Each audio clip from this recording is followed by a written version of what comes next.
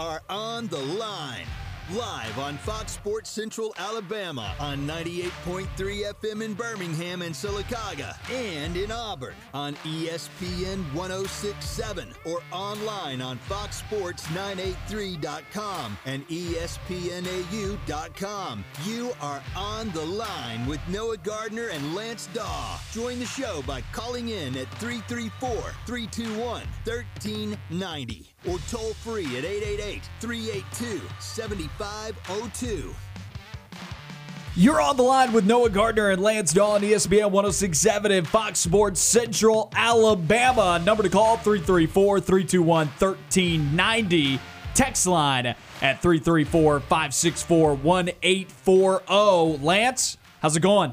I'm doing pretty good right now, Noah. This rain did not necessarily come out of nowhere. I was expecting it to rain today and then just for the foreseeable future for the next few days. But it's been nice. It's been refreshing. It's been a very calm Wednesday afternoon.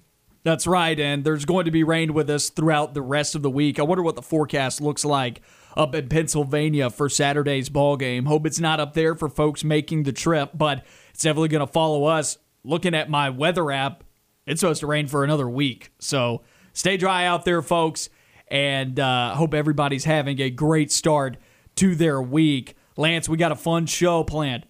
Yeah, absolutely. We're going to be doing a Report Wednesday. We're going to be breaking down what Penn State likes to do schematically. We've got Chris Gordy of Locked On SEC at 2:30, Zach Blackerby of the Locked On Auburn podcast at 3:30. Got some interesting things going on in our Making Headlines segment at 3. Just a jam-packed show. And again, like I said at the start of college football season, I've said a few times as we've opened the show here, I'm just so glad it's back. There's just so much to talk about, man.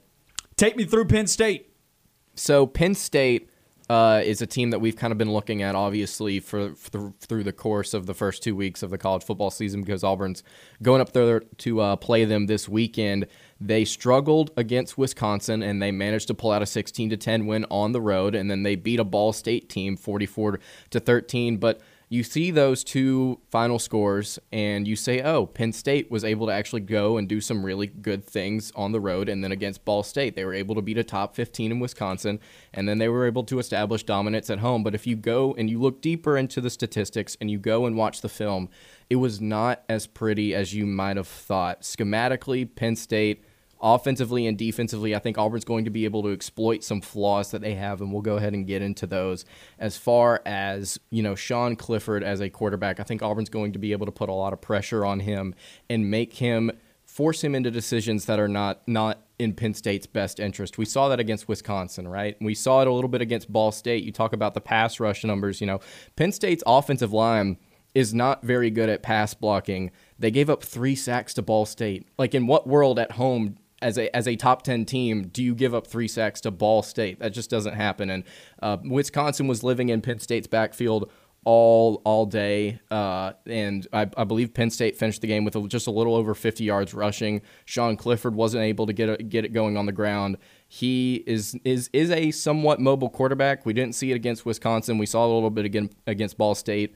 66 yards on 11 carries for Sean Clifford. But yeah, I think that my big thing, if we're talking about what Penn State likes to do schematically, I think you have to start with the trenches, and you have to look at that offensive line and that defensive line and how Auburn's going to match up against those two units. A look at what Penn State likes to do from a scheme perspective. A lot of these numbers coming from Pro Football Focus and what these guys are looking to do in their run blocking scheme and where they like to throw the football as well. But first, we want to hear from you. Number to call, 334-321-1390. Our text line at 334-564-1840. That's how you can reach us. Any questions, comments, we want to hear from you today as we are to hump day of a big game week for Auburn football. But taking a look at the offensive scheme for Penn State, up-tempo spread. These guys are trying to kick it up a notch from where they were last year. They only ran 51 plays against Wisconsin, but if you watch that football game, you look at the first half, Wisconsin had 12 first downs to Penn State just having 1. Wisconsin controlled that football game on the ground. Penn State won it because at the end of the day, they were able to connect on a few shot plays that ended up giving them the scores that were necessary to win that football game. Only won 16-10. They ran 79 plays against Ball State. That's kind of counterintuitive because when you play those games against inferior programs, sometimes your offense can get to the point where it's scoring so fast that you actually end up running fewer plays because the game is shortened by the fact that it was a blowout. Right. But they ran a lot of plays against Ball State. Right, and that was the situation for Auburn over the course of the first 2 weeks, right? 58 plays against Akron, 53 plays against Alabama State, and like you mentioned, their passing offense, it seems like it's kind of been all or nothing up until this point. Their top three receivers, Jahan Donson, Parker Washington, and Keandre Lambert-Smith are all averaging at least 10.4 yards per catch. Jahan Donson's averaging 16.7. Lambert-Smith is averaging 16.8. So whenever they're throwing the ball, they're not going, like my concern was earlier in the week, they're not going intermediate and short. They're trying to hit the long ball. And the only reason they were able, like you mentioned, to get over the hump against Wisconsin is because there was a couple busted coverages downfield. It wasn't like Penn State's, even though their skill position players are really talented. We graded this unit as an A, I believe, during the offseason. Receivers we did, yeah. The receivers are very talented. It's just they did not get open consistently in the right way against Wisconsin. And Ball State, I feel like you have to discard it because it's Ball State. I want to go back to those play splits there between Ball State and Wisconsin and make a point about that real quick before we move on to some of this passing game. What the 51 plays against Wisconsin tells you is if you can establish a ground game and get Penn State out of rhythm, the game's going to slow down. They are not going to be able to get up tempo like they want to. They're not going to be able to hurry up to the line of scrimmage. They're not going to be able to do that. And guess what Auburn does really well? Run the football, control the clock. At least this team has shown the ability to do that really well here early. Now, they've scored fast with some shot plays against Alabama State and Akron, but that's Alabama State and Akron. I think the game plan shifts a little bit for Auburn going into this game. I think they're going to try and put it on the ground. I think they're going to try and churn some clock, put together some long drives, wear down Penn State a little bit, and then occasionally take some shots when the opportunity presents itself in second and short situations, maybe even on a third and short situation if Penn State is coming into the box. And that's something that we talked about on yesterday's show. I believe Brian Harson's aggression over the course of these first two games, whenever Auburn's gotten a stop, they've gotten a turnover, they're at midfield, and they've just converted a first down, or like you said, it's a short yardage situation. Harsin has been known to be aggressive and take those shot plays. I agree with you. I don't think we're going to see that as often against Penn State, but when the opportunity arises, I expect Auburn to try and test this Penn State secondary because Graham Mertz was not testing this Penn State secondary. Still digging into this offense and what they like to do. Some in-depth statistics here. Once again, all of these coming from Pro Football Focus, what we're about to get into. This is the passing depth splits for where Penn State's liking to throw the football. 21% of the time, it's downfield, beyond 20 yards past the line of scrimmage. 16.1% of the time, it's in the bracket between 10 and 19 yards beyond the line of scrimmage. That's the medium territory. 25.8% of the time, it's short, at 29.0%. I don't know why I said 29 point. I was so used to the previous ones. 29% of the time, it is behind the line of scrimmage. 54.8% of passes are going to be within 10 yards or behind the line of scrimmage. So on the one hand, they are liking to take shots downfield about a fifth of the time, but half of the time they are playing in the short game. Right, and let me adjust my statement from earlier. It's all or nothing with this Penn State offense, right? The passing offense, according to the numbers, they are either going to take a shot or they're going to keep it very close to the line of scrimmage, typically. And I think that's a place where Auburn can thrive. You think about Auburn's linebackers and pass coverage, Owen Papo and Zacoby McClain. I feel like Chandler Wooten, throw him in there at the star position occasionally on third down. Talk about the corners. Roger McCreary gets a pick on a screen this last week. If they're going to try and spread Auburn out and throw some screens and stuff like that, I feel like Auburn's going to have a field day. And then you talk about the long ball, Auburn's not given up a big play yet this season. And you know why? Because they're dropping back into zone coverage, sending three across the top. A lot of times there's been a lot of cover three on this defense. So I'm curious to see if I'm Penn State, what do I do against this Auburn defense? Do I attempt and exploit the middle of the field to see if I can get some intermediate stuff going, or do I stick to what has worked over the course of these first two games, and do I continue to throw screens and tunnel passes and then occasionally take a shot downfield to Dotson or Lambert-Smith? Some other statistics here on what Penn State likes to do in terms of their passing game. 60-40 split between normal pass plays and play action. 40% of the time, they're dropping back on a play action pass. And I think that's not necessarily going to be a concern for Auburn to bite on a run, right? Because Auburn's been so good against the run, and you look at Penn State rushing the ball, they're only averaging 4.4 yards per attempt this season. So I don't feel like Auburn's going to find themselves falling for a play-action fake or something like that very often. I want to add to this. The question is, can the Penn State offensive line hold up in pass protection long enough for a play-action pass, even if Auburn does blitz? Of course, we've talked about the struggles that this offensive line had last year, giving up, over 3 sacks a ball game last season. They weren't very good. This year continues to struggle. Gave up 3 sacks against Ball State, like you mentioned. Wisconsin was able to get some pressure on Sean Clifford early. So the question is, can they even hold up? And I think that's where the 54.8% of passes within 10 yards or behind the line of scrimmage comes from. I think that's where that comes from, is the fact that they know that this offensive line is having a difficult time holding up in pass protection, so they're trying to get the ball out quick, but that plays right into what Auburn does so well, which is playing out in space and not allowing big plays off of screens and whatnot. Roger McCreary, once again, you look back, these first 2 weeks has been phenomenal at stopping the short game, and then Zacoby McClain even got in on the action. Yeah, and like you just mentioned, it's a combination of things. Again, if you look into these statistics, it's a combination of things that result in one conclusion. This offensive line is not playing very well. Again, they've not been dominant in the run game. You look at their passing game, like you just mentioned, they're trying to get the ball out quickly in space at the line of scrimmage. It all collectively comes to, they gave up 3 sacks against Ball State. It collectively comes to the conclusion that this offensive line has just not gelled. It's just not very good. And you look at Auburn's pass rush over the course of these first 2 games. I mean, obviously, they got 6 sacks against Akron. They got up 2, I believe, against Alabama State. And they've had a ton of tackles for loss.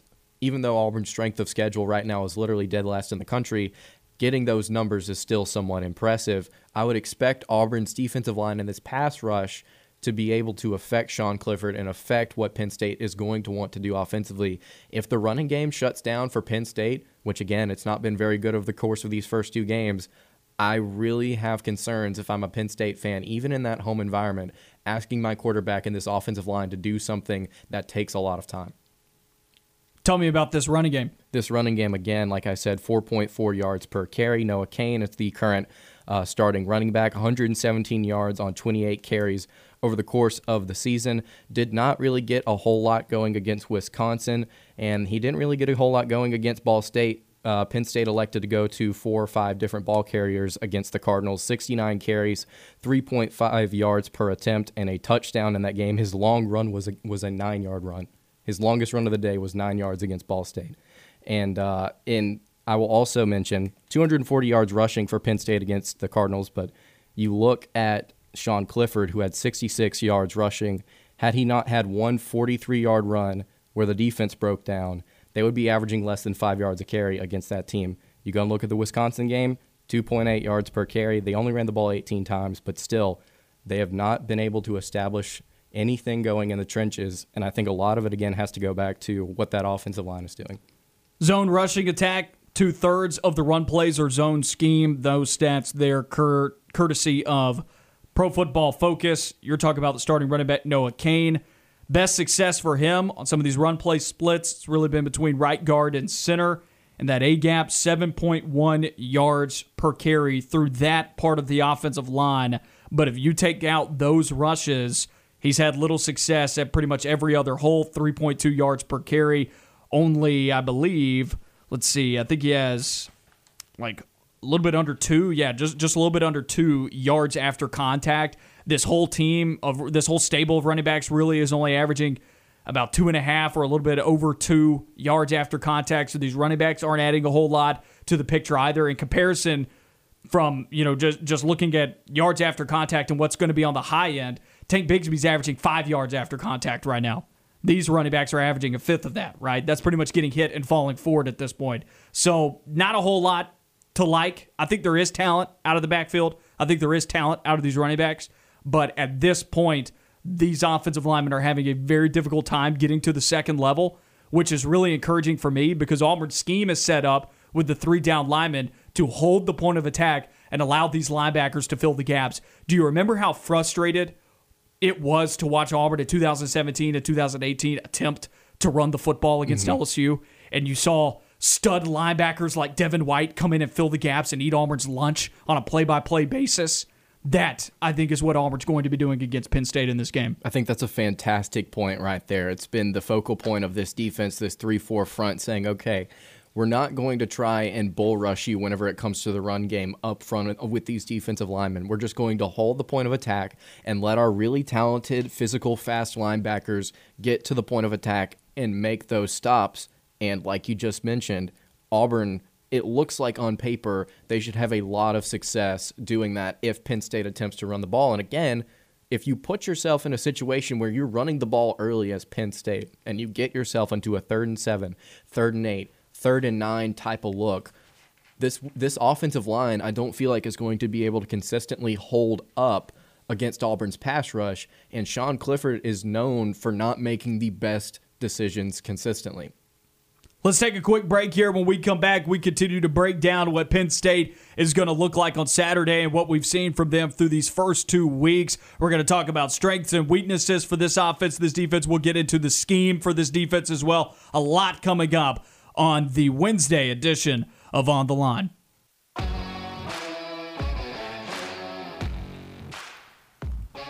20 minutes into the Wednesday edition of On the Line. Noah Gardner and Lance Dawe with you on ESPN 106.7 and Fox Sports Central Alabama. Number to call, 334-321-1390. Our text line at 334-564-1840. Coming up at 2:30, we got Chris Gordy of Locked On SEC to speak to us about some of the other games happening in the league, as well as Auburn's big game against Penn State. I want to keep going here, breaking down what Penn State's going to be looking like on Saturday, schematically giving everybody a scouting report on these Penn State Nittany Lions, on some in-depth statistics and numbers here. We broke down the offense in that first segment. If anybody missed any of it, go and find the podcast on demand on Apple Podcasts, Google Podcasts, Spotify, Stitcher, and iHeartRadio. Moving on from the offense, let's talk about this defense now.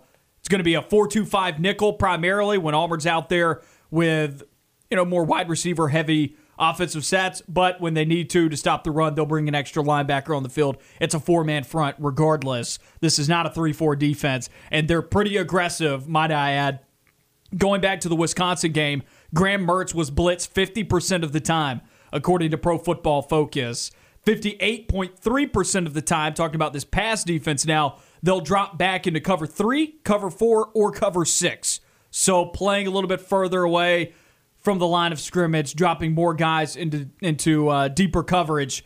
So that means nothing over the top, right? Now, of course, those zones offer different things, so I don't want to get into all of it. The average fan probably doesn't even care, but what that means is nothing over the top. Yeah, exactly. And it's similar to what Auburn wants to do, right, in terms of the zone coverage that they like to play. Like you mentioned, a 4-2-5 scheme. And you look at those two linebackers that they're going to have out there, Ellis Brooks and Brandon Smith. They're the two leading tacklers over the course of these first 2 games. 15 for Smith, 12 for Brooks. Yeah, they've been able to do good things defensively against teams like Wisconsin, where, Graham Mertz is not the most elite quarterback in the world, so they're able to kind of hone in on the run and then force Graham Mertz to beat Penn State with his arm. And we saw 37 attempts and then 2 interceptions late in that game. Third of the time or less, and these are numbers, once again, coming from Pro Football Focus, third of the time or less last season. These numbers are also last year's defensive outlook, but it's pretty much the same. They'll be in man-to-man coverage, so less than a third of the time they'll actually go hand-to-hand combat like Auburn. Very similar defensive looks here. This is a trend across college football and the NFL. A lot more zone coverage these days.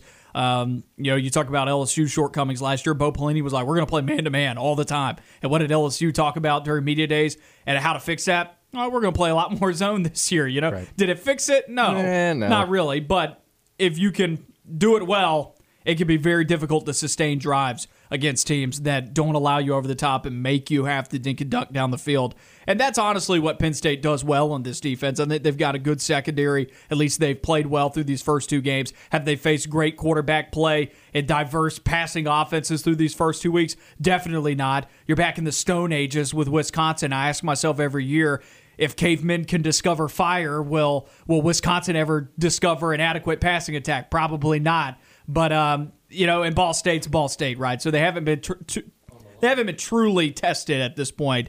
But the secondary has played well. I want to say, in terms of quality of quarterback play, Graham Mertz is not the worst quarterback in the country by no means, but I do think with Bo Nix and this more efficient passing scheme, you talk about allowing the intermediate and the dink and dunk type of offense. I think Bo Nix, with this offensive line, you know, again, like we mentioned at the top of the show, only 3 sacks allowed by gotten by Penn State so far this season. I think Auburn's offensive line is going to hold up long enough for Bo Nix to not necessarily do whatever he wants in this game, but he's going to have more success than Graham Mertz. And the decision-making, I think, is really important as well. I don't see Bo Nix coming into this game not throwing any touchdowns and throwing 2 picks.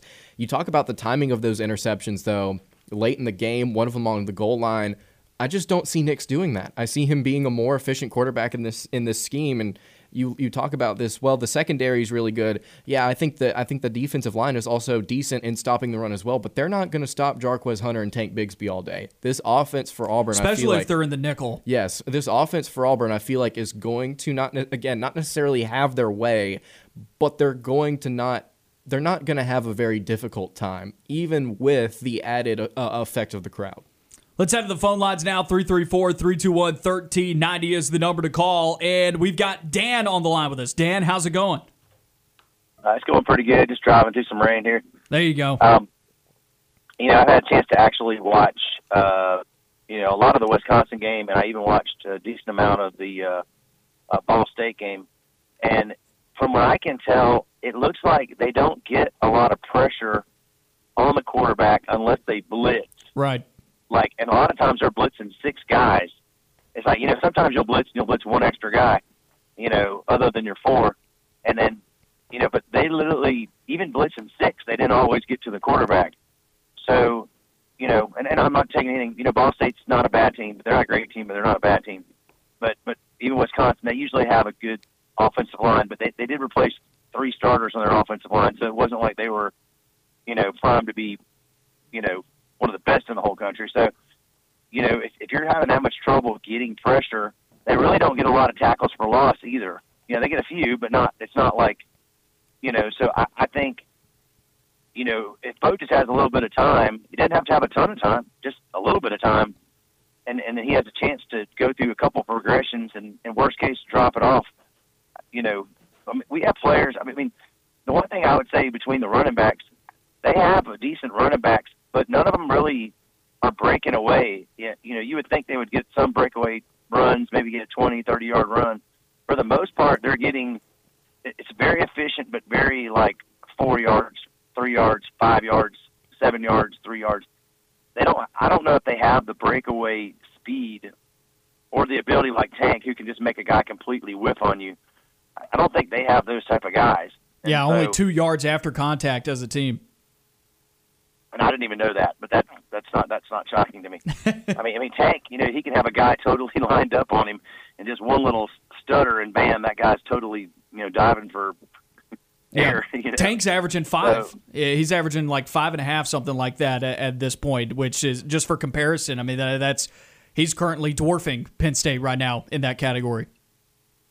Yeah, and even Hunter even kind of doing the exact same thing. He seems like he gets contact, but he's got great bounce and doesn't go down very, very easily and stuff. So I don't know. I still think it's a tough game. I think it really comes down to just if we can just not get so bogged down with jumping off sides because it's so loud or any of that kind of stuff. I'm sure it's going to happen some, but if we can just minimize that, then I think we have a fantastic chance of going up there and getting an upset. Completely agree. Their Auburn should dominate in the trenches. I appreciate it. Thanks. That was Dan on the line with us. Appreciate you calling, Dan. 334-321-1390 if you want to call into the show. Yeah, going to the first half of his call, talking about pass rush. They only have 3 sacks through 2 games. 3. And they blitz a lot. 50% of the time, Graham Mertz was blitzed. Only 3 sacks this season. They blitzed Ball State 35% of the time, roughly.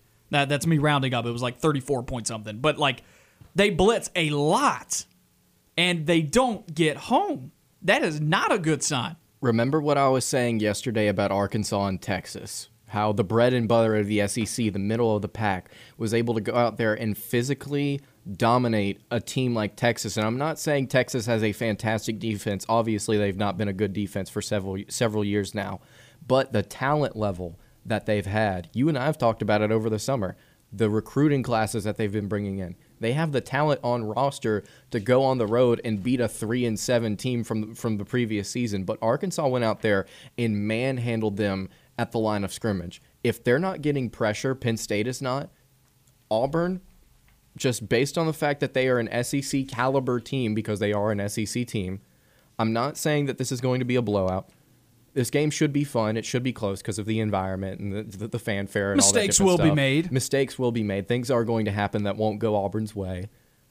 But Penn State's still a good football team. By no means are we saying they're not good, but I do think Auburn is better. On paper, all I'm saying is Auburn matches up well with Penn State in a lot of different areas. And again, that's on paper. We may come back on Monday and say Sean Clifford was almost perfect. Noah Cain broke a 70-yard touchdown run.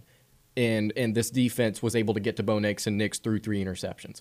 I'm not trying to will that into existence. I'm just saying that's very much so on the table. But on paper, after breaking it down, Auburn matches up well with Penn State in so many different areas. It's hard to think on a neutral site Auburn wouldn't win.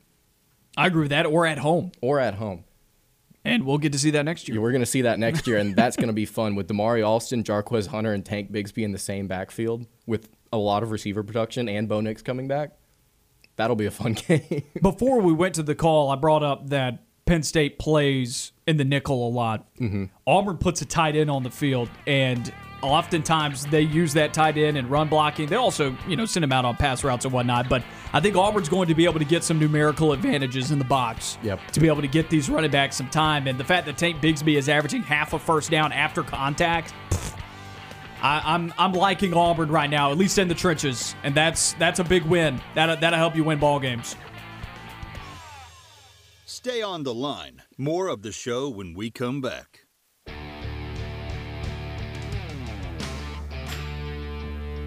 Back on the Line, Noah Gardner and Lance Dawe with you on ESPN 106.7 and Fox Sports Central Alabama. Wednesday edition of the show. We've got Chris Gordy of the Locked On SEC podcast. Chris, appreciate you hopping on with us today. How you doing today? Yeah, absolutely, guys. No problem. Feeling good. 2 weeks into the SEC, heading into week 3, and still a lot of things on the line. Still a lot to be determined. Who's good? Who's faking it? We're going to find out all of that in the next couple of weeks. Well, bouncing around with some of the games for this week, I want to start near where you're at right now, located in Houston. Texas A&M fans have to be concerned. Maybe they're not, but I'm curious. Are they concerned with the way that this season has gone so far? It may not go as originally planned after seeing quarterback play from the Aggies over these first 2 weeks. What's your level of concern at this point with Texas A&M? Well, what's interesting is, first off, if I'm an Aggie fan, I'd be pretty nervous right now, just from a simple fact. You get New Mexico this week. It's another tune-up game. And then you get Arkansas in Jerry's World in Dallas on a neutral field, and that's a game that A&M is actually, has won a lot. And I think it's a game that needs to go back to the stadium and get away from the neutral field. But I think Cole Kubelik put it best earlier this week, and when I heard him say, "Do you know where Texas A&M was a year ago around this time? They lost to Vanderbilt, or they beat Vanderbilt 17-12, and it was a game where they were heavily favored." Where everybody was saying, oh, man, they're going to blow them out and blah, blah, blah. And there was a little concern on that Aggie team because it was like, man, Kellen Mond's back, a senior quarterback. We're supposed to have this great offense. And they stumbled to a win. And then the next week, they end up getting blown out by Alabama. So where A&M was at the time, you were like, my God, what's going to happen with this team? Well, they only went on to finish the season, win 8 straight games, and finished the season 9-1, and their offense settled down and they figured things out. So while it's easy to overreact and go, man, they nearly lost to Colorado. Zach Calzada had to come in for Haynes King. This offense looks like a mess. What's going on? There's still plenty of time to get things figured out. And so if I'm Jimbo Fisher, I'm giving Zach Calzada a game plan this week against New Mexico. Give him a lot of short to intermediate passes early. Let him build up some confidence and get going. Let him have a good game against New Mexico. Then you get Arkansas. So you kind of ease yourself into SEC play here. So I'm not saying it's the end of the world. I'm not saying it's a great spot to be in, but, granted, I was a guy who before the season picked A&M to beat Alabama in Kyle Field on October 9th.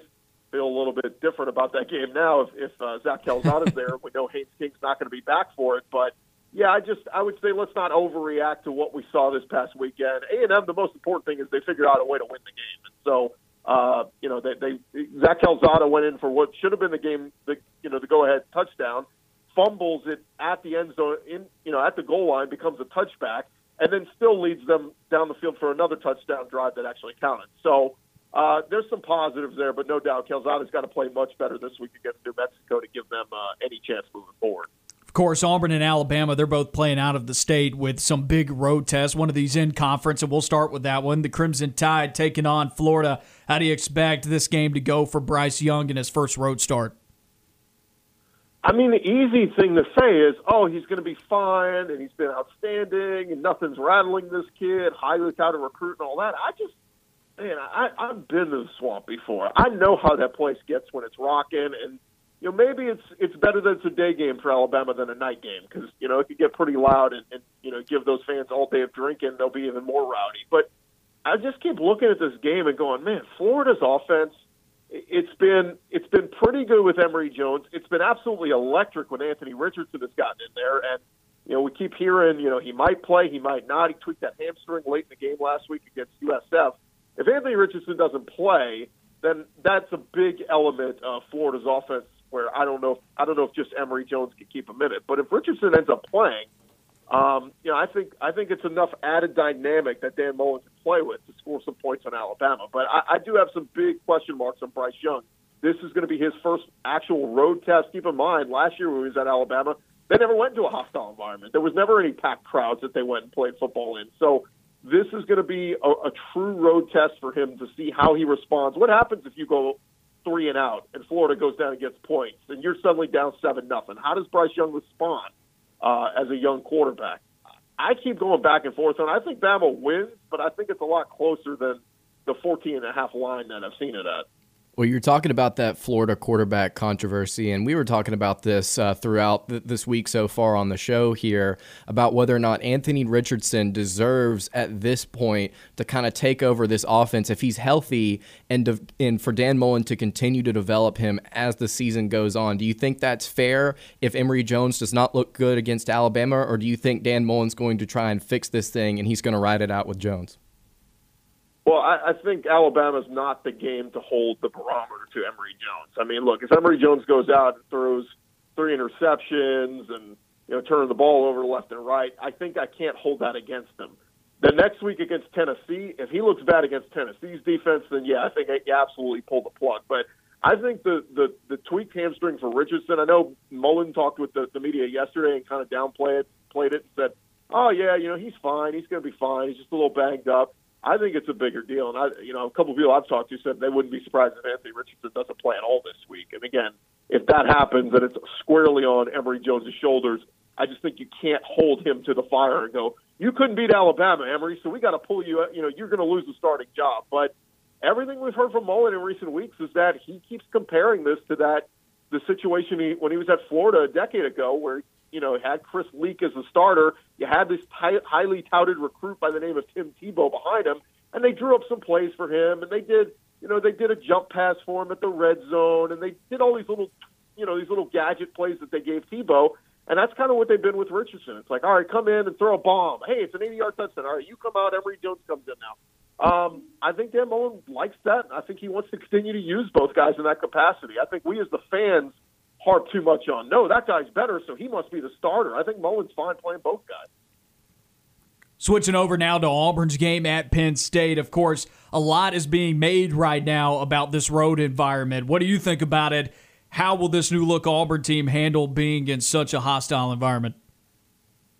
It's going to be a hostile environment. It's going to be loud. It's going to be the whiteout. But let's not act like Auburn's never played in a hostile environment before. I mean, Bo Nix is a seasoned guy. He's a third-year vet. Granted, you didn't have a lot of fans in the stands last year, but as a freshman, when he was named SEC Freshman of the Year, guess what? Bo Nix played in a lot of hostile environments, including, in Baton Rouge, where, they were in that game against LSU and Joe Burrow, the greatest offense ever, and Bo Nix and those guys were in that game. So,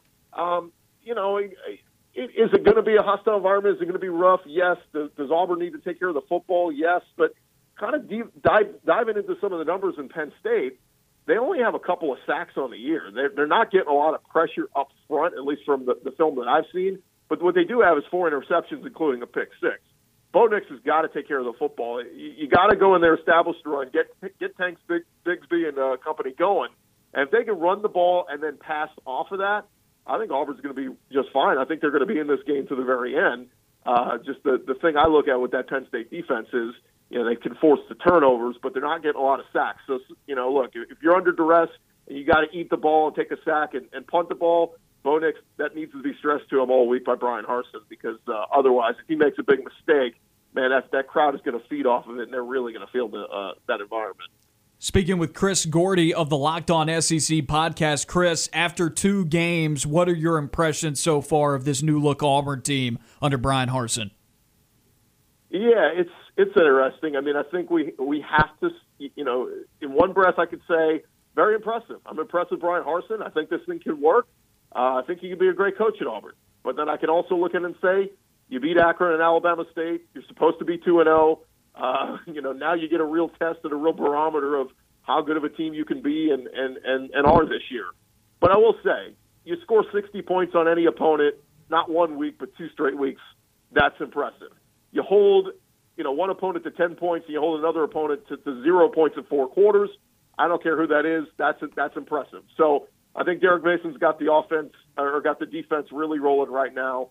I like this secondary a lot. I know Roger McCreary finally got his hands on the interception this last week, and I want to see the secondary get their hands on some balls from Clifford from Penn State this week, and if they can capitalize, get a pick 6 here or there, and turn it into points, it'll make it even better. But yeah, I just like report card so far. It's a pass. You've done exactly what we wanted to do, if not a little bit more. We've seen some good rush yards and all that, but I don't think we can be singing their praises or saying Auburn's going to compete in the West this year until we see them play some better teams, and we'll get a good read on that on Saturday night.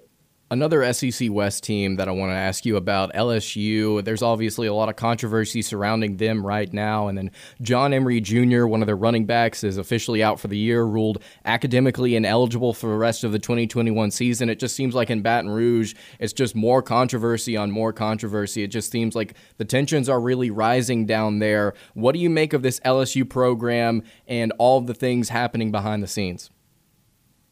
Yeah, I think it's a lot of noise, but I don't think anybody, like the players on the field, aren't really hearing a lot of it. I mean, they go into UCLA, and were they not prepared? Did they not protect well? Did they not tackle well? Yeah, all of that stuff. But it's not like, the fans, the immediate reaction is blow it up, fire Coach O, he's on the hot seat, who can we get as the next head coach? But behind the scenes at LSU, they're all going about their business going, guys, it was one loss, it was a non-conference game. We can fix our mistakes. We can sit here and hang our heads, or we can get back to work, fix those mistakes, and try to still win the SEC West. I mean, I think that's the mentality that they're having right now. Their big problem, and it happened against UCLA, and it happened against McNeese this past week, their offensive line has not been healthy. They've been without several starters. Chasen Hines, who's their right guard, Austin Deculus, one of their tackles, he was out this past week. Cam Wire, their other tackle, who stepped in for Dare Rosenthal after he transferred. But they were without several starters, and Max Johnson is constantly under duress. Other teams are seeing it. They're blitzing. They're getting pressure. They got to figure that thing out. Now, I think they're supposed to get healthy this week. Hines, I believe, is coming back. We'll see on Deculus. We'll see on Wire. But they play Central Michigan. They should beat them, but the true test is going to be going to Mississippi State in 2 weeks. If they can get their starting offensive lineman back and healthy and give Max Johnson some time, I think they'll be okay. The defense seemed to improve this week. They had 8 sacks. I know it's McNeese, but again, you still have to go out there and get the pressure and get the sacks. So I think their defensive line is going to be good. The tackling in the secondary and the linebacker core will get better. But again, you got to give Max Johnson time. And one thing that I heard that they're going to start knocking down or trying to eliminate, they've been doing a lot of the check with knees, which, if you remember, that was a big thing about 6-7 years ago in college football, where you hurry up, you run up to the line, then everybody looks to the sidelines and says, all right, do we like this alignment, or are we changing the play? So what happened is defenses evolved. So LSU's running that, the defense is seeing they're changing the play, they're adjusting, and then, in other words, you don't have an edge, and on top of it, you're slowing down your tempo. That's the one thing they had when they had Joe Burrow, was they had constant tempo, and it was hurry up. We're seeing it with Matt Corral and Lane Kiffin at Ole Miss. They run the up-tempo offense. Hurry up. We want to run another play. We know what our play is. Don't let the defense get set. When you stop and look to the sidelines and do the check with me, man, you just slow everything down. So that's one thing I've heard that LSU is either going to fully eliminate or at least cut down on, and that should help the offense and the fluidity. Chris, we appreciate you taking the time to speak with us today. Tell everybody where they can find all your great content.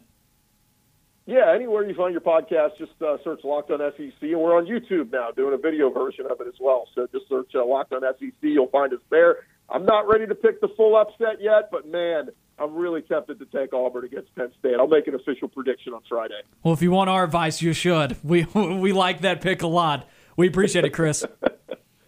Anytime, guys. That was Chris Gordy of the Locked On SEC podcast. Lance, what do you say? Well, that's a pretty good pick, right? Yeah, I'd say it's a pretty good pick. Yeah, and I liked what he said about LSU. Obviously there's some tensions rising in the media and among fans, but at the end of the day, like he said, you've got to be able to focus up, and you got to be able to get back to, okay, it was just one non-conference loss. And then when you look at Auburn again, all of us have been talking about it. It feels like Auburn's favored in a lot of different matchups against Penn State. We're going to actually have to go out there and actually see them perform. But on paper, again, Auburn, we've talked about it. I'm taking them to win this game, but how much I'm still deciding on. Let's take a quick break here. When we come back, we continue to take a look at this Penn State football team. Still examining that defense a little bit. Also going to talk to you about what players you should be watching out for. Still looking at that Auburn-Penn State matchup. We'll be back in just a moment.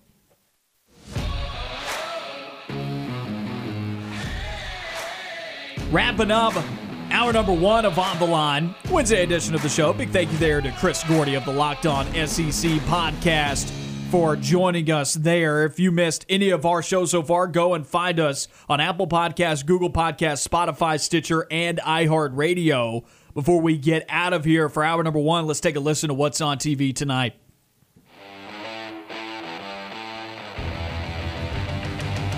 All right, everybody, NBC's lineup features Family Game Fight at 7, and then following it from 8 to 10, it's the finale results on America's Got Talent. Over on Fox at 7, there's a new 2-hour episode of Master Chef. ABC's lineup is game shows with Press Your Luck at 7 and the $100,000 Pyramid at 8. Some movie selections for you tonight. It's ridiculous but hilarious. Step Brothers is on Paramount at 6. ESPN 30 for 30s are on ESPN from 7 to 9. Last night you had part 1 and part 2. Tonight you have part 3 and part 4 of Once Upon a Time in Queens. In live sports, Major League Baseball is on ESPN at 9 with an NL West matchup between the Arizona Diamondbacks and the Los Angeles Dodgers.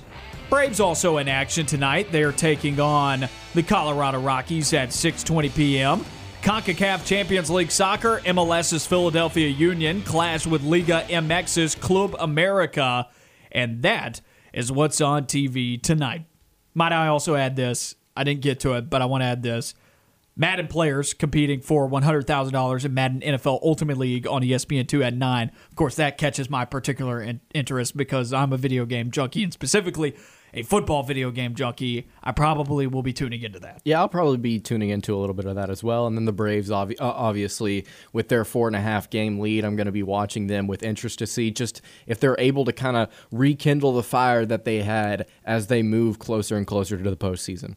So, some news as of 2:05 p.m. when I received the press release in my inbox. Missed it at the start of the show as we were digging in on Auburn football. And from a programming decision, this is not a bad idea to run here in our short segment, considering it is football season. But a note here, the SEC announced its 2022 baseball league schedule. Of course, Auburn still has to release its non-conference schedule. We don't know that at this point, so we don't know the full schedule. But we do know who Auburn is playing and where Auburn's playing them at in the SEC schedule. They open up SEC play hosting Ole Miss. That's a tough start of the season. Then you get to go to College Station and play Texas A&M. You'll also be on the road at LSU. That's your first 3 series. I'll tell you, College Station and Baton Rouge, making a road trip, 2 out of your 3 series to start the season, or the SEC season that is, That's not easy, but you do have to remember A&M and LSU finished towards the bottom of the SEC West last year. Right. This isn't football. This is it feels like obviously the entire SEC baseball schedule is going to be difficult because it's such a good conference, but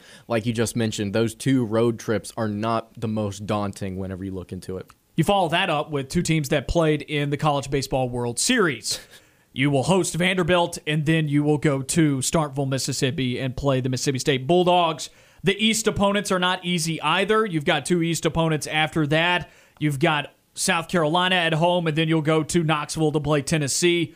Arkansas will follow that up as a home series, and then you'll have Alabama at home as well in the second to last series of the SEC schedule, and then you wrap it up on the road at Lexington. So, in Kentucky. So that is not the worst ending to the season to have to go to Kentucky. I don't think that's the worst end to your season with Alabama and Kentucky right there. I think those are 2 very winnable series. Those are 2 of the easier teams on this schedule. Not saying that they're easy teams. By no means is any team in this league easy to play. Alabama and Kentucky. Alabama did make the postseason last year, and Kentucky barely missed it, right? There is no easy series in SEC baseball, but there is something that you can say, those are 2 series we can win if we're going to make the postseason. Yeah, absolutely. But the middle of that schedule, though, I mean, that is brutal to have to play Mississippi State and Vanderbilt back-to-back. Then you got Tennessee, Arkansas. South Carolina throwing the mix. They were no slouch last year. Very good defensive team last year. Really tough there in the middle. It's tough everywhere. But, yeah, the toughest part is the Vanderbilt, Mississippi State, South Carolina, Tennessee, Arkansas.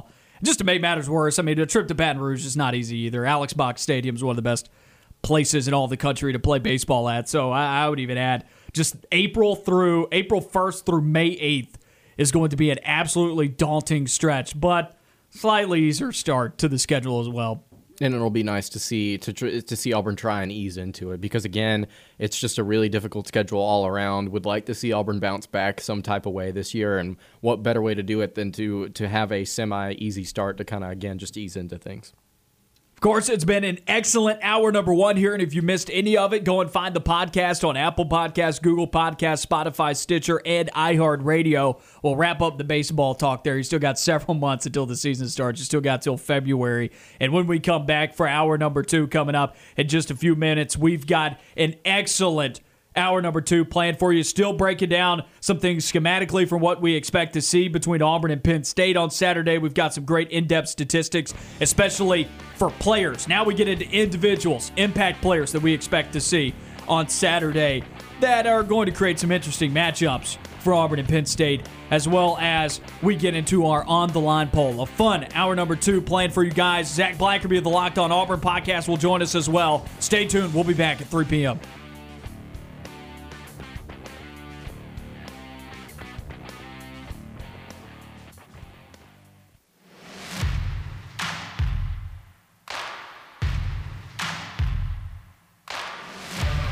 You are On the Line, live on Fox Sports Central Alabama on 98.3 FM in Birmingham and Sylacauga, and in Auburn on ESPN 106.7 or online on foxsports983.com and espnau.com. You are On the Line with Noah Gardner and Lance Dawe. Join the show by calling in at 334-321-1390 or toll free at 888-382-7502.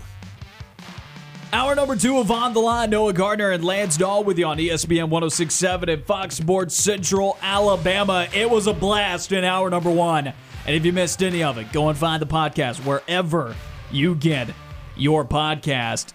Fun hour number 2 planned for you as well. Still going to be breaking down this Penn State-Auburn matchup from a schematical perspective. We still got some in-depth statistics to share with you, and we're going to be getting back into that in just a few moments. We'll also have Zach Blackerby of the Locked On Auburn podcast to join us here in hour number 2 as well. Starting off hour number 2, let's get into it now. Going back to how we opened the show with Penn State, Auburn, schematical differences, schematical similarities. Let's get into strengths, weaknesses for these guys. We broke it down a little bit, but let's keep going in with these in-depth statistics. Strength on offense, Lance. For Penn State or Auburn? Penn State. Well, we will ignore completely Auburn here. Let's give people the report Wednesday that they deserve on the Penn State Nittany Lions. No comparison, just straight up Penn State. I got you. Well, I would probably say the strength on offense is the deep ball accuracy from Sean Clifford so far. If you had to pinpoint anything, I would say getting some of these receivers in space. Jahan Dotson, again, like I mentioned in the first hour, averaging over 16 yards a catch, as well as Keandre Lambert-Smith. They've hit the long ball a couple of times this season, a 52-yard completion to Lambert-Smith against Wisconsin, and then the 49-yard touchdown that kind of put Penn State over the edge on that busted coverage against the Badgers in week 1 of the season. So, yeah, I would probably say, and again, we broke down the offensive line, we broke down the running backs. I would say that these receivers and their deep ball, they have a couple of deep ball specialists on this roster. I would say that is the strength of this unit so far this season. Yeah, I'll say deep throws on play-action passes. I will add to that the play-action game because that's a lot of times when they are taking shots. It is off of after they've ran the ball, they've set it up, and then they go with a play-action pass, which 40% of their pass attempts are play-action passes to just 60% are normal. But a look at the passer grade, the team passer grade for Penn State on play-action passes, or maybe I should specifically say here, Sean Clifford, 79.1 passer grade on play-action passes, 76.2 passer grade on deep throws, according to Pro Football Focus. That's the grade that Pro Football Focus gives him on deep throws and play-action throws. Those are pretty good. That's not above average. That's good. I'd say anything above an 80 is you're looking at they had a good to great day. You get up to 90. That does not happen too often. You're in the mid to high 70s. You did pretty well. This is how they beat Wisconsin. Of course, you said earlier, discard the Ball State game, 100%. There's not a whole lot that you can glean from that. This is how they beat Wisconsin, was throwing the deep shots, and they connected on 2 or 3, and that was enough to be the difference in that game. Yeah, I agree with you. I will say, though, even though we're giving a report, I have questions about whether or not they'll be able to do that consistently against Auburn because I don't see Auburn having a ton of busted coverages. Sure. Auburn secondary, that is one of the strengths for the Tigers. Looking at a weakness of this offense. I would probably say the offensive line, just as a whole. They've not been fantastic in pass blocking. They've not been fantastic in establishing the run game, both against Ball State and against Wisconsin. Like I mentioned earlier in the show, 3 sacks allowed against the Ball State Cardinals. And you wonder whether or not they're going to be able to improve on that this season, because obviously as the season goes on, these players, these offensive linemen are going to be able to gel. But those 2 tackles are a concern for me for Penn State. I'm just curious of whether or not they'll be able to kind of take a step forward. But the offensive line, I think, is the weakness right now. I'll go specifically running game here. And I think there are a couple of weaknesses on this offense. I think the deficiencies that this offense has will limit what Penn State can do from a wins and losses standpoint this season in the Big Ten. I think of this team as a 9-win team at this point, but also look around the Big Ten, and there aren't a whole lot of teams that are impressing me at this point. Penn State may be the most impressive team at this juncture in the Big Ten season because they're undefeated and they beat a ranked team at this point, right? Iowa has looked good, not great, but I think their ranking right now is propped up on the fact that they beat Indiana and Iowa State, and I can't believe I'm saying that because whenever in history has beating Indiana and Iowa State granted you permission to be ranked inside the top 5? Never. Exactly. So, you know this. I'm not sold on Iowa. I don't think they have done enough at this point to warrant being ranked 5th. I'd put them in the top 10, but not 5th. I think Iowa's good. So maybe aside from Penn State, you would say Iowa. Those have been the 2 best teams at this point. I still think Ohio State's a good football team. Potential to be great by the end of the year if they can fix some things in the trenches. But Penn State, at this point, I think they have the best win, maybe, of any Big Ten school at this point, having beaten Wisconsin earlier. Yeah, I would agree with that. Just by the way that we've seen Iowa State and Indiana play football at this point, I think they have the best win. But still looking at this running game, according to Pro Football Focus, these are the Pro Football Focus grades that they gave these 2 categories for Penn State. A 60 for their rushing grade and a 52.4 for their run blocking grade. All you need to know is that is not good.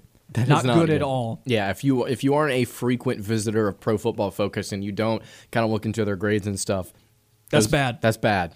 It's not good at all. Noah Cain, their primary running back, only averaging 1.96 yards after contact. For comparison purposes, Bigsby is averaging 5.25 yards after contact. So you can see what one guy looks like against two bad teams. Like Bigsby's averaging 10 yards per carry right now. He is breaking tackles and busting off breakaway runs. You look at what that looks like for one of the best running backs in the country, and then you take a fifth of that and you say, okay, this is what this running back's doing when he is meeting contact.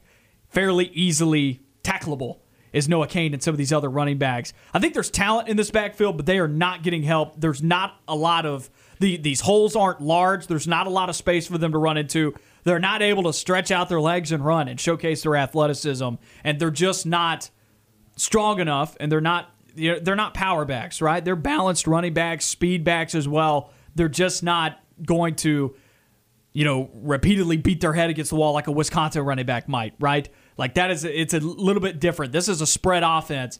Very Gus Malzahn-esque, I think, in some ways when I've been digging into some of these numbers. Run, play action shot, run, play action shot, right? Throwing some screens here and there. Very similar. But I think there's talent in this backfield. They're just not getting help from the offensive line. Yeah, absolutely. And it's something, again, that's held them back over the course of these first two games. And I don't imagine it's going to be fixed very quickly. I'm saying that I don't think they're going to be able to solve all of their issues against Auburn. Moving on to this defense, a strength for the Penn State defense. Can you find one? They've been good in several different areas. I feel like I'm going to go with the secondary because, like Chris Gordy mentioned, 4 turnovers. Look, if their pass rush, which has not been great so far, is able to get home at all against Bo Nix, I have concerns about whether or not he's going to be able to make the right decision consistently because, like Gordy mentioned, man, oh man, their defensive backs have been pretty good so far. Allowed less than 180 yards passing, I believe, or somewhere around 180 yards passing in both their games so far. But I think you can also say on the flip side of that, how good have the quarterbacks been that they've faced. But still, to hold those two opponents to those passing numbers is still impressive, and to get turnovers off of it as well. I went with the secondary as well, despite only 3 sacks from that defensive line. They still came away with 4 picks. They're limiting what opposing teams are doing in the passing game. They're holding opposing quarterbacks to 63.4 passes complete, or a 63.4 completion percentage. That's how I should word that. I'll dig into it a little bit more. Slot corner Daquan Hardy. He's been targeted 8 times, has only given up 11 yards on 3 catches. That's just a look into one of those players. You got Jaquan Brisker across the top. They got 4 different guys with an interception. 4 picks, 4 different guys. That's impressive. That means that anyone back there is a threat to make you pay for a mistake. This team as a whole, according to Pro Football Focus, 7.3 yards per reception allowed. But Wisconsin and Ball State also aren't exactly pushing the ball downfield. So have these guys really been tested downfield? Not yet. Auburn will test them because Auburn likes to take shots, but they are not allowing. They're allowing well short of a first down per reception, which is very good. Yeah, and again, the question being, how good is the competition that this Penn State secondary has faced? And I think we will get to see against Auburn whether or not Penn State is able to actually hold up in that defensive backfield as well as we've seen them do over these first 2 games. Weakness of this defense, I'm sure you and I agree.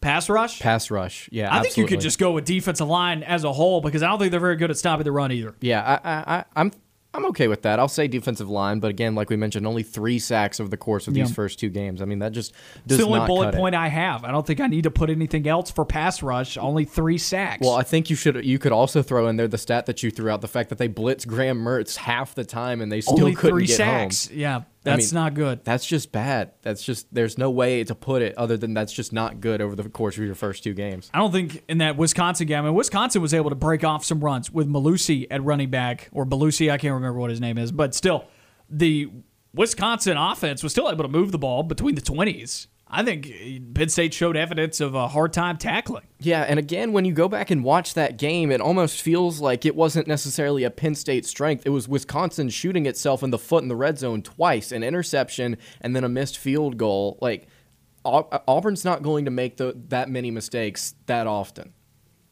Moving on here, let's get into impact players. One guy on offense, one guy on defense to watch out for from the Penn State Nittany Lions. Jahan Dotson for me is the one guy that I'm looking at. I don't think you could go anywhere else. Had over 100. Well, you could also see Keandre Lambert-Smith as maybe that second receiver. If Auburn and McCreary are really locking down on Dotson, you could say, well, maybe Lambert-Smith has more opportunities to get targets. But I am going to go with Dotson. Had over 100 yards receiving against Wisconsin. Again, that 49-yard touchdown on that busted coverage. He's an excellent receiver. Like I mentioned earlier, we graded this wide receiver unit, as an A over the summer. They've got really good pieces, but Jahan Dotson's probably their best. And you talk about the Penn State offense occasionally stretching the field. I think you're going to see his name called a lot on Saturday.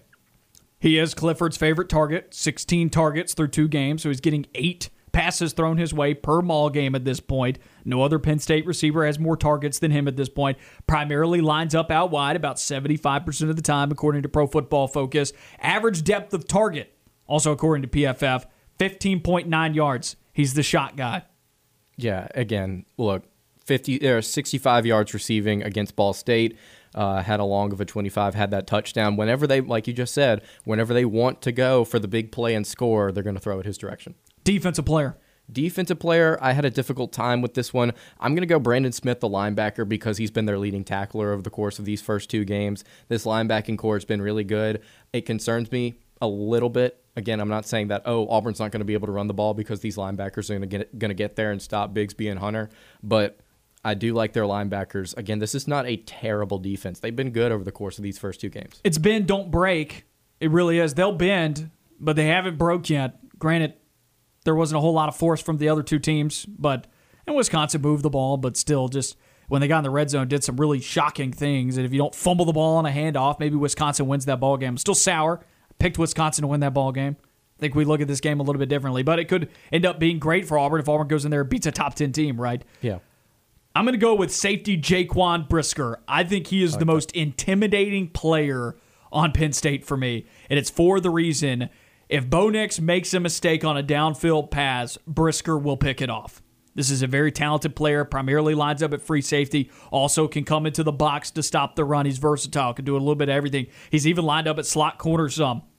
3rd on the team in tackles with 5. 4 of them are solo. That is ranking up there in solo tackles for Penn State as well. 1 interception, he had a 41-yard return off of it. So you see the athleticism there, able to get out and run. On top of that, 1.5 tackles for loss. There's evidence of being successful in stopping the run. He's a roaming safety, like I said, that could punish Bo Nix downfield if he makes a bad decision or a poor throw. He also going to come up into the box to stop the running game. He can move into that. He's not a nickel, but he can move into that nickel spot if they need him to stop the run. This guy's going to be everywhere. You're going to hear his name called a lot. Is he a Smoke Monday-esque type of player? He's better than Smoke Monday. A lot better than Smoke. A lot better than Smoke Monday. Yeah, and then Jaquan Brisker is good. We haven't even heard anything of Smoke Monday these first 2 weeks, really. He's been pretty quiet. I mean, didn't he have like 1 tackle last week? Well, again, the 2 opponents Auburn's faced have not really put a lot of stress on the safety spot. And the linebackers are getting guys before the safeties are. Yeah, Auburn's front 7 is getting to guys before the cornerbacks and secondary players have an opportunity to do so. Smoke Monday stats in 2021. 3 tackles. That's it. Solid. Nothing else. 3 tackles. Not that he's playing bad. Maybe it's better to just not hear from defensive backs. You know what I mean? It's like offensive linemen. You're only saying their names sometimes when they're playing poorly, right? And he hasn't had any busted coverage or anything downfield. At least maybe that's true in a coverage sense. Of course, if they're getting picks, but sometimes your best DBs aren't targeted because they're covering guys up, so they don't have the opportunity to get a pick. So maybe that's been the case. Maybe Smoke Monday's been really good, and we just haven't been paying attention because he's been quiet. But 3 tackles for Smoke Monday to start the year off. Yeah, not playing bad. And again, I don't think that the ball's necessarily being thrown not only his way, but it's not been thrown deep often on Auburn this year so far. No, not at all. When the backups have came in, it has. But and that I think that's also a matchup that you have to look at in this game is whether or not if Dotson wants to stretch the field, are these safeties going to be able to keep up? And is Auburn going to continue to only have everything kept in front of them? That's it for our full scouting report on the Penn State Nittany Lions. When we come back, we take a look at our On the Line poll. We reveal the rankings for this week. Back on the Line, Noah Gardner and Lance Dawe with you on ESPN 106.7 and Fox Sports Central, Alabama. Number to call, 334-321 or 1390. Text line at 334-564-1840. Once again, call in at 334-321-1390. We're taking your calls all throughout hour number 2. And we head to our phone lines now. We've got Shane on the line with us. Shane, how you doing today? Hey, I'm doing well, guys. How y'all doing? We're doing good. Just trying to stay dry. Yeah. I'm out riding around right now. It comes and goes, but I didn't even know it was going to be raining. Apparently, it's not going to stop raining for about 3 or 4 days. Yeah, it could even be longer than that. I've seen some projected forecasts there. It could be like Wednesday next week. Oh my God.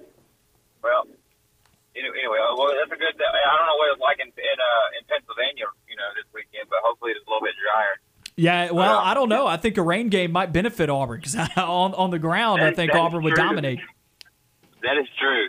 So maybe the storm will follow them up there then. That also kind of dampers a road environment as well. I don't know if the whiteout would be very enjoyable. That's a good point. So yeah, maybe it will rain up there.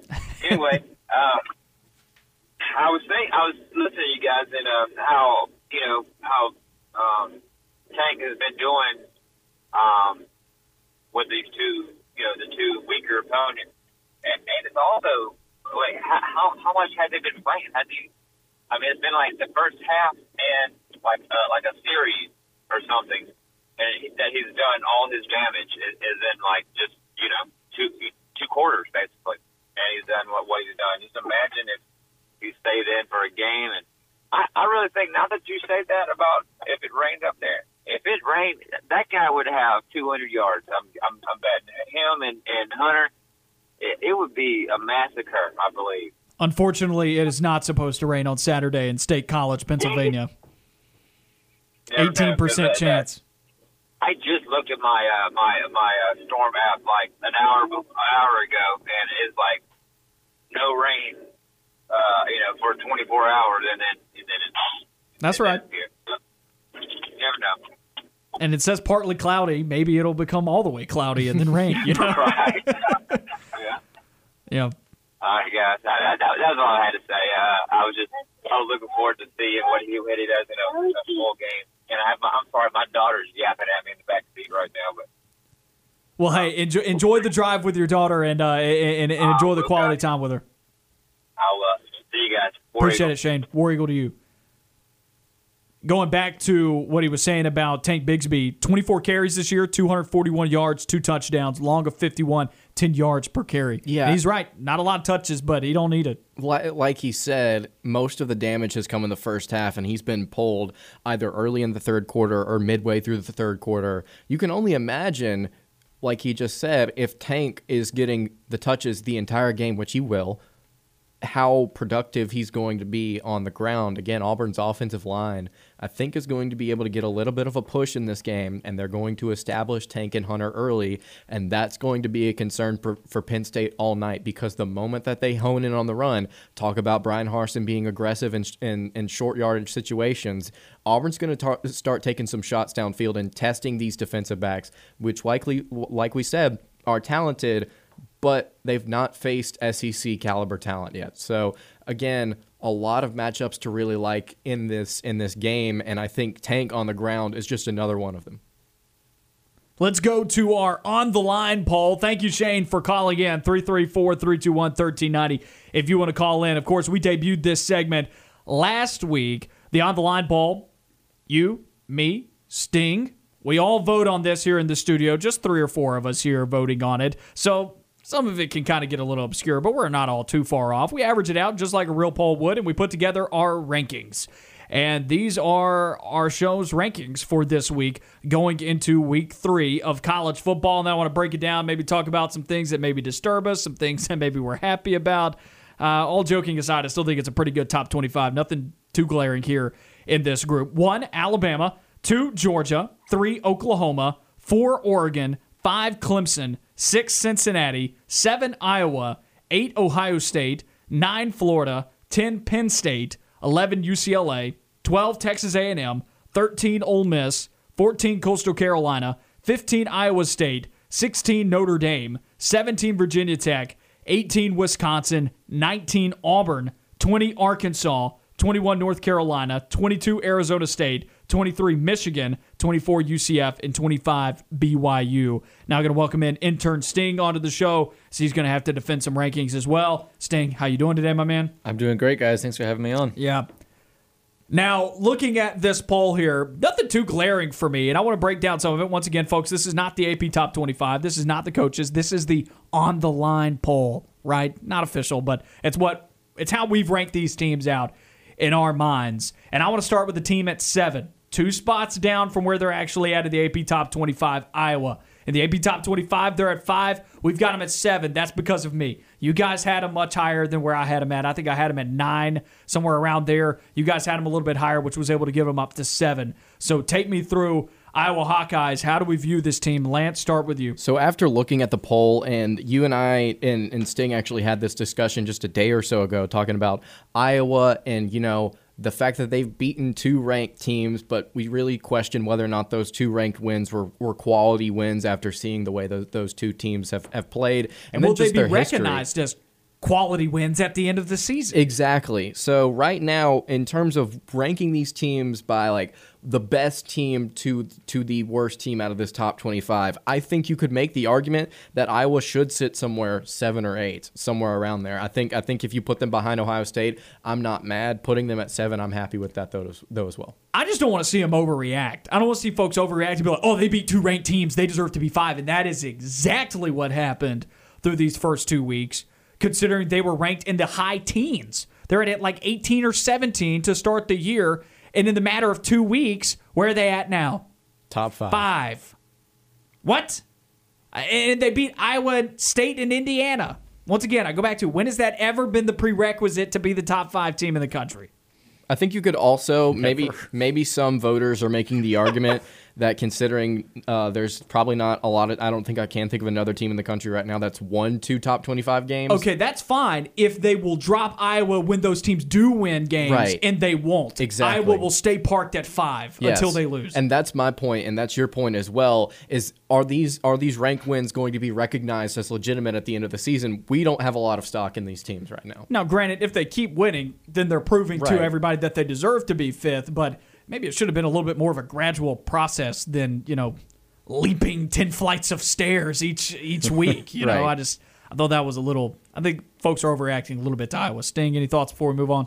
No, I mean, I agree with them being at 7 right now. I do think 5 is a little bit too high right now for a lot of the reasons that Lance said.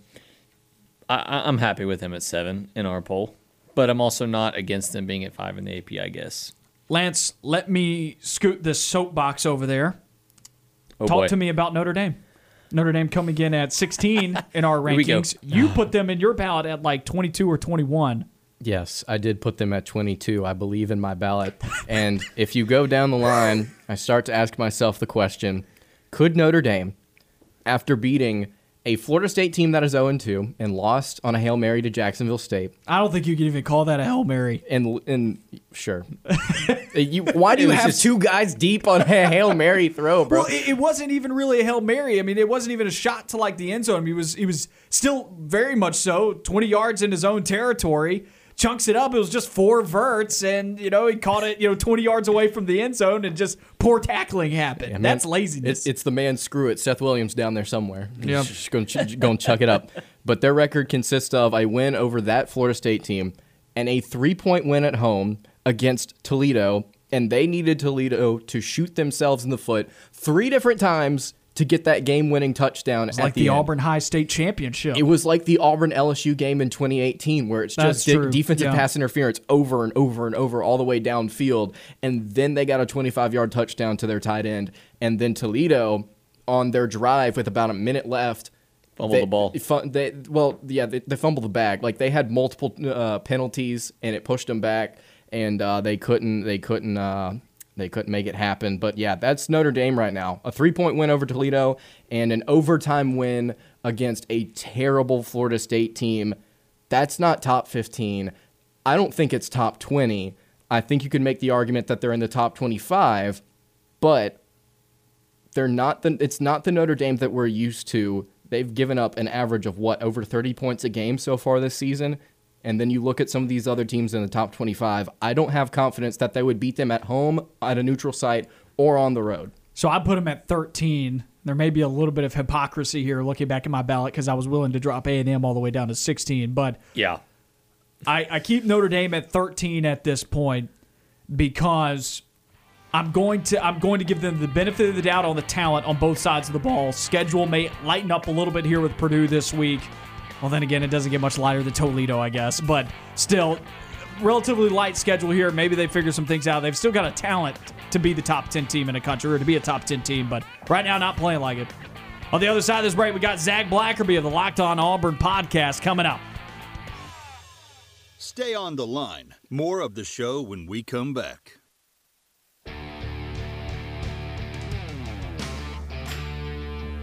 Back on the line, Noah Gardner and Lance Dawe with you on ESPN 106.7 and Fox Sports Central Alabama. Number to call, 334-321-1390. And we head to our phone lines. Now we got Zach Blackerby of the Locked On Auburn podcast joining us for the Wednesday edition of the show. Zach, how you doing today, my man? Guys, I'm doing good. Big Saturday coming up. That's right. And this is a game that we've talked about for a couple of weeks now. At least me and you, we have. And it's kind of hard to not do that considering Alabama State and Akron were your first two opponents. But after two games and seeing Auburn play those two teams, what are your impressions of this new-look Auburn team under Brian Harsin? I think they did what they needed to do. I don't think they could have done a whole lot more than what they did. I think they're blowing teams out that they should blow out. I think they look sharp doing it. I think we've seen changes to this offense, which has been good. I think we've seen changes to the defense, which is, I think, elevated them. Can't wait to see what happens on Saturday with that. But, yeah, all in all, I think Auburn's done what, just kind of the collective we have all agreed that they needed to do. Now it's a big test on Saturday. Taking a look at this Auburn-Penn State game, Auburn heads up to Happy Valley. A lot is being made about the road environment. What do you think about it? Do you really think it's that big of a deal? And how do you think this new-look Auburn team will handle the noise? I think it's a really cool thing. I hate I will not be able to be there. I'm sure as being a fan, whether you're an Auburn fan traveling up there or obviously a Penn State fan being a part of it, it seems like it's going to be really, really cool. There's comments being made that it's going to be, the toughest environment that Auburn's ever been in. I'm not buying that. I think it's much harder to win in Tuscaloosa. I think it's much harder to win in Athens. I think it was much harder to win in Baton Rouge 2 years ago, and same with the Swamp 2 years ago. Kyle Field's a tough place to play. Look, I mean, it's Auburn's been in, hostile environments before. I don't think this is a new thing. I do think it's interesting, and I'd love to get y'all's thoughts on this. I talked about it on the round table a few hours ago, but I just think it's amazing when you talk to Penn State people, there's two things that they say that are reasons why they're going to win or, blow out Auburn or whatever. One is because they beat Wisconsin on the road, a top 10 team at the time, and sure, they look bad doing it, but they won. I'm not going to take that away from them. I think we all agree that their first two games were significantly more impressive as far as opponents go than Auburn's. We're not debating that. The second thing, though, is they talk about it's a whiteout. The whiteout's going to, be too much for Auburn. And it's wild to me that Penn State people aren't talking about their team. They're not talking about, Noah Cain's going to run rampant or, Dotson's going to, be able to get open against Roger McCreary. It's none of that. It's no talk about their team and what they're going to do against Auburn. It's just, the fans are going to be really loud and Auburn's not going to know what to do with it. It's I think that's a really weird approach, but that's all I'm hearing. Are y'all hearing anything different? I haven't seen anything on social media about Sean Clifford throwing for 4 touchdowns. No, I've not. And Twitter, it's been really interesting to see the back and forth on Auburn and Penn State Twitter. But yeah, you're absolutely right. I've not heard anything about, these specific players. I've just heard about the atmosphere and how that's going to overwhelm Auburn. I've just never seen that before. And you see fan bases that are really proud of, their home field advantage. Like LSU talks about that a bunch. Heck, Auburn talks about that from time to time, especially when they get Georgia and Alabama at home. But that's not all they talk about. And I just never seen anything like it. I think it's really, really interesting. Did you see the quote from Sean Clifford earlier today in reference to, I guess he was asked about James Franklin and potential mutual interest between him and USC. Did you happen to see that quote? No, I didn't. Tell me. Well, I don't have the exact quote in front of me, and I'll make sure I go and find that in just a moment. But essentially, paraphrasing here, he said that Coach Franklin had a conversation with the guys, had a conversation with the team, that all this stuff is basically out of their control, and that they just got to go to work every day, which I thought was fascinating. Yeah, I don't know. Like, is that a distraction? Like, is that something worth talking about? I don't know. I've been going to Penn State website, specifically NittanyWire.com, part of the USA Today network, and just kind of reading stuff about that. And a lot of the articles that I was looking at yesterday were about rumors, addressing rumors tying Coach Franklin to USC, which is interesting. I mean, they're about to play a pretty big game, host a pretty big game, on game day, and yeah, there's not a lot of talk about their football team. There's talk about their head coach and their fans, which is fine, but it's a weird thing. It's been a really weird week for them. Yeah, and like Noah said, both Sean Clifford and James Franklin have both said that they're not really concerned with distractions. Franklin actually said, he was like, man, I hate distractions. I wish we would just focus on the game and on our players. And Clifford said, yeah, it's no concern, but it does not seem like social media is taking that. I've got the quote here. This is what Sean Clifford said on Franklin USC speculation as of David Eckert on Twitter, at David Eckert 98. Quote, Coach Franklin talked to us yesterday and addressed the topic. I don't think it's something that we need to worry about. It's kind of out of our hands, so we're just going to focus on Auburn and go from there, end quote. Yeah, well, there you go. I mean, it is out of their hands, for sure. It's just something that you don't really have to, I don't know, I'm just thinking about it like you were Brian Harsin in that situation. He would hate that. He'd be like, this takes us away from game planning for Penn State. And so I'm sure that's something that the coaching staff does not like. Is he tied to USC? Maybe. I don't know. And, I don't think we'll know until late in the season. Yeah, I just found that quote to be fascinating because it's not like he really shut it down. At least that's not how I took it. And that was via Penn State rivals right there. But switching gears here, talking about this game on the actual field instead of talking about all the stuff surrounding it and the storylines going into it. What's the matchup that you'll be looking at closest in this game? Dotson versus McCreary. I think that's going to be fascinating. I think it's going to be really, really interesting.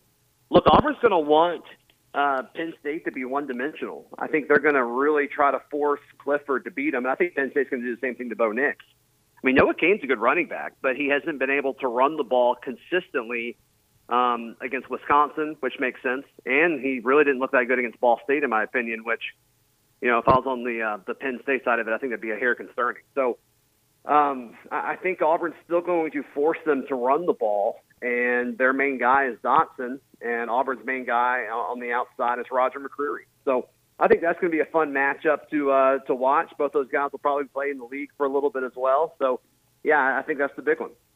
On a scale of 1 to 10, what's your confidence level in Bo Nix on the road going into this game that he will have the best road performance that he's had yet in his career, at least against a good team? That's not really saying much considering the bar to clear there. He hasn't had any good road performances against good teams, right? But what is your confidence level scale of 1 to 10, 10 being the most confident?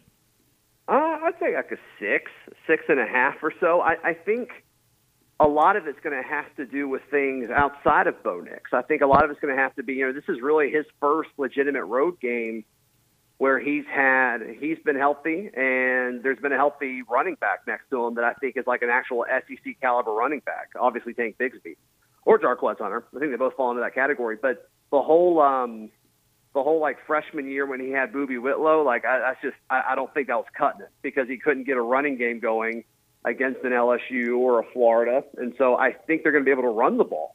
And when you can run the ball, you can, it then opens up passing lanes. It then gives you time because you have to defend the run differently. And I think, you could do things like play action and quick passes and bubbles and swing passes. I think you're going to see a lot more of a variety of play calls than we're used to seeing him do when Auburn hasn't been able to run the ball. Looking at Malzahn offense, if they couldn't run the ball, they weren't going to win the football game. I think Brian Harsin and Mike Bobo are going to be able to kind of go into this game with a backup plan if certain things don't work early. and Bo Nix is going to really benefit from that. Couple of weeks ago, you said that you felt confident in Auburn to win this game after you saw Penn State play against Wisconsin. Where do you stand a week later, and what is your score prediction? Yeah, I'm in the same spot. I don't think this game will be close. And, it could be Penn State that wins this. But I just don't have a feeling that this is going to be a close football game. I think whoever takes over and whichever offense gets things going against the opposing defense, that's going to be that's going to be it. So my pick is 27-13, and I think it's 50-50 on which way it could go. For the sake of this conversation, I'll go with Auburn. But I think whichever offense gets things going early, and I think we're going to know who's going to win this football game fairly early into the game, whether Auburn's moving the football early or Penn State. I just don't see it being both. I think both defenses match up well with the opposing offenses, so whichever one breaks through, and if it happens early, I think that's going to be the one that does it. Zach, I appreciate you taking the time to speak with us today. Tell everybody where they can find all your content. Yeah, Locked on Auburn, available wherever you get your podcasts, also on YouTube, and a lot of Penn State folks coming over and commenting and arguing with Auburn fans, so if that's your thing, go check that out. But also, if you're in the Auburn, Opelika, Lee County area, be sure to listen to News Talk WANI. Every single morning I'm on there from 6 to 9 on Auburn, Opelika this morning. Guys, appreciate it, man. Appreciate you, Zach. Hope you have a good rest of your afternoon and evening. You too, guys. That was Zach Blackerby of the Locked on Auburn podcast here with us for the Wednesday edition of On the Line. Lance, before we go to break, I want to ask you about that quote. Had you seen that quote before I brought it up? I did, yes. What was your impressions of it? Once again, I'll reread this quote for folks. This is on Twitter. David Eckert, he's a reporter for Penn State Rivals, at David Eckert 98. Saw Christian Clemente retweeted. Christian Clemente, friend of the program. So those are some places you can go and find this on Twitter. Sean Clifford on Franklin USC speculation. Quote, Coach Franklin talked to us yesterday and addressed the topic. I don't think it's something that we need to worry about. It's kind of out of our hands. So we're just going to focus on Auburn and go from there. End quote. And I genuinely think that while it may not be a serious distraction, very similar to the LSU situation, it may not be a distraction directly to the players. It has to be in the back of everybody's mind, right? Because like you said, he didn't shut the question down. That kind of sounded like it was in the back of everybody's mind. He said, you don't have to worry about it. Just keep going about your business was kind of the vibe that I got, but that didn't mean that it was gone. Right. It wasn't this is not even a reality. Why are we talking about this? It's not going to happen. It was nobody worry about it. It left the door open for speculation. And I think for Auburn, it's a good thing for the opposing opponent, for the opponent to have all of the distractions that they possibly can have heading into this game. And it seems like this one's somewhat legitimate.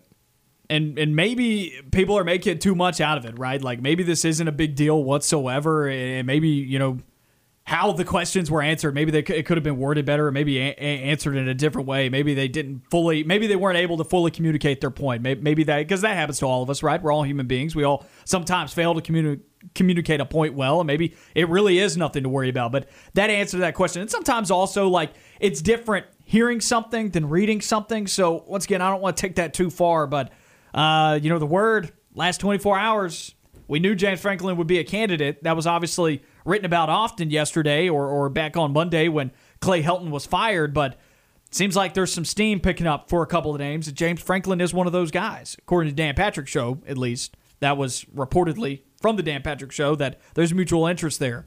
Another name out there, Eric Bieniemy, but they're not going to have a decision made right now. Urban Meyer said that there was no chance. Where have I heard that before from a coach saying that they weren't going to go play college football again or go back and coach college football? Nick Saban said that his variation of no chance he was going to be the Alabama football coach. I checked my calendar 15 years later, several national championships, and now he is more successful than Bear Bryant was in college football, right? At the same institution. So I don't take a lot from whatever any coaches say when they're asked about it. I know that it's a reporter's job to ask, but on the same token, I think you also know that they're never going to give you a straight answer. Right, yeah, but I will say again, like if you were going to shut it down, you would have shut it down. Why did you leave the question open? Because if there really is nothing to it, you would have shut the question down so that nobody speculated over whether or not this is a distraction. I think it is I think as long as it's not shut down. And maybe Coach Franklin did shut it down with his team. Maybe he did address it well enough with his program going into this week. But if he didn't, that should be a major concern going into this Saturday's ball game. Absolutely. Yeah. And again, Auburn wants Penn State to have all the distractions that they possibly can. And this is one that seems, again, somewhat legitimate. Let's take a break here. When we come back, we wrap up the Wednesday edition of On the Line. Wrapping up the Wednesday edition of On the Line, Noah Gardner and Lance Dawe with you on ESPN 106.7 and Fox Sports Central Alabama. We got about 6 minutes until we get out of here. Then it'll be The Drive with Bill Cameron and Dan Pack from 4 to 6 p.m. So stay tuned for that on ESPN 106.7 and Fox Sports Central Alabama. Guys, it's been a fun show today. If anybody ever misses a show or misses part of the show, go and find the podcast wherever you get your podcast. Let's wrap up the show here with our On the Line poll. We talked about it a little bit earlier, giving everybody our show's rankings for college football, our own top 25 that we voted on together and then averaged it out. And I'll remind everybody of the rankings here. 1, Alabama. 2, Georgia. 3, Oklahoma. 4, Oregon. 5, Clemson. 6, Cincinnati. 7, Iowa. 8, Ohio State. 9, Florida. 10, Penn State. 11, UCLA. 12, Texas A&M. 13, Ole Miss. 14, Coastal Carolina. 15, Iowa State. 16, Notre Dame. Too high. 17, Virginia Tech. To be fair, I do think they would lose to some of these teams behind them. 17, Virginia Tech. 18, Wisconsin. 19, Auburn. 20, Arkansas. 21, North Carolina. 22, Arizona State. 23, Michigan. 24, UCF. And 25, BYU. And that is our show's rankings for college football, not the AP Top 25 or any other poll. This is ours. Guys, we talked a little bit about Iowa. We talked a little bit about Notre Dame, just highlighting some other teams in these rankings. A&M at 12. In my ballot, I think I've got them at 16. You guys still have them either in the top 10 or on the cusp of the top 10. Take me through the Texas A&M Aggies, because I'm down on these guys right now. I think this team is reaching a point beyond repair. Yeah, I had them at 11 in my poll, and the reason that I bumped them down, not as much as you, I guess, but I did bump them down, is because obviously the quarterback situation, the distributor of the football. How is Zach Calzada going to play in lieu of Haynes King and his injury? I just don't know if he's going to be able to get it done, but I will say that defense and the talent surrounding Zach Calzada, it's going to help them win games. It's going to help them win games, so I'm not willing, like you said, talking about Iowa, it's a gradual process of moving it up. I think it's fair to say it's a gradual process of moving A&M down if they do lose a game like against Arkansas here in just a couple of weeks. People know where I said that I would have them finish in my SEC standings projected out back a couple of weeks ago before the season started. I had them at 6th, and that was a 7-5 record, 3-5 in league play, or maybe 2-5 or 2-6, excuse me. But I had them losing to Arkansas in that tiebreaker game between those two. I had them at 3-5 losing to Arkansas. That tiebreaker there in head-to-head had them at 6 with the way that I planned it out. And now it's looking a little bit better for that to actually happen. Not saying that it will happen, and I'm not claiming that I was correct yet, and there is still plenty of time with that A&M defense. They can buy themselves more time to get their offense right. They only have a week, I think, at this point to figure it out before they could take an SEC loss. But after that, they can still keep working. That defense is going to give them a shot against pretty much anybody on their schedule other than maybe Alabama at this point. But if they don't pick up that offense quickly, and if these quarterbacks continue to be turnover prone, right now A&M quarterbacks are averaging an interception every 18 pass attempts. That could be 2 per ball game, with most quarterbacks throwing the ball more than 30 times a ball game. So I'm not pleased with anything I've really seen out of A&M. Isaiah Spiller did not catch a lot of space against Colorado. A&M was averaging, less than 4 yards a carry against the Buffaloes. Colorado is not a good football team.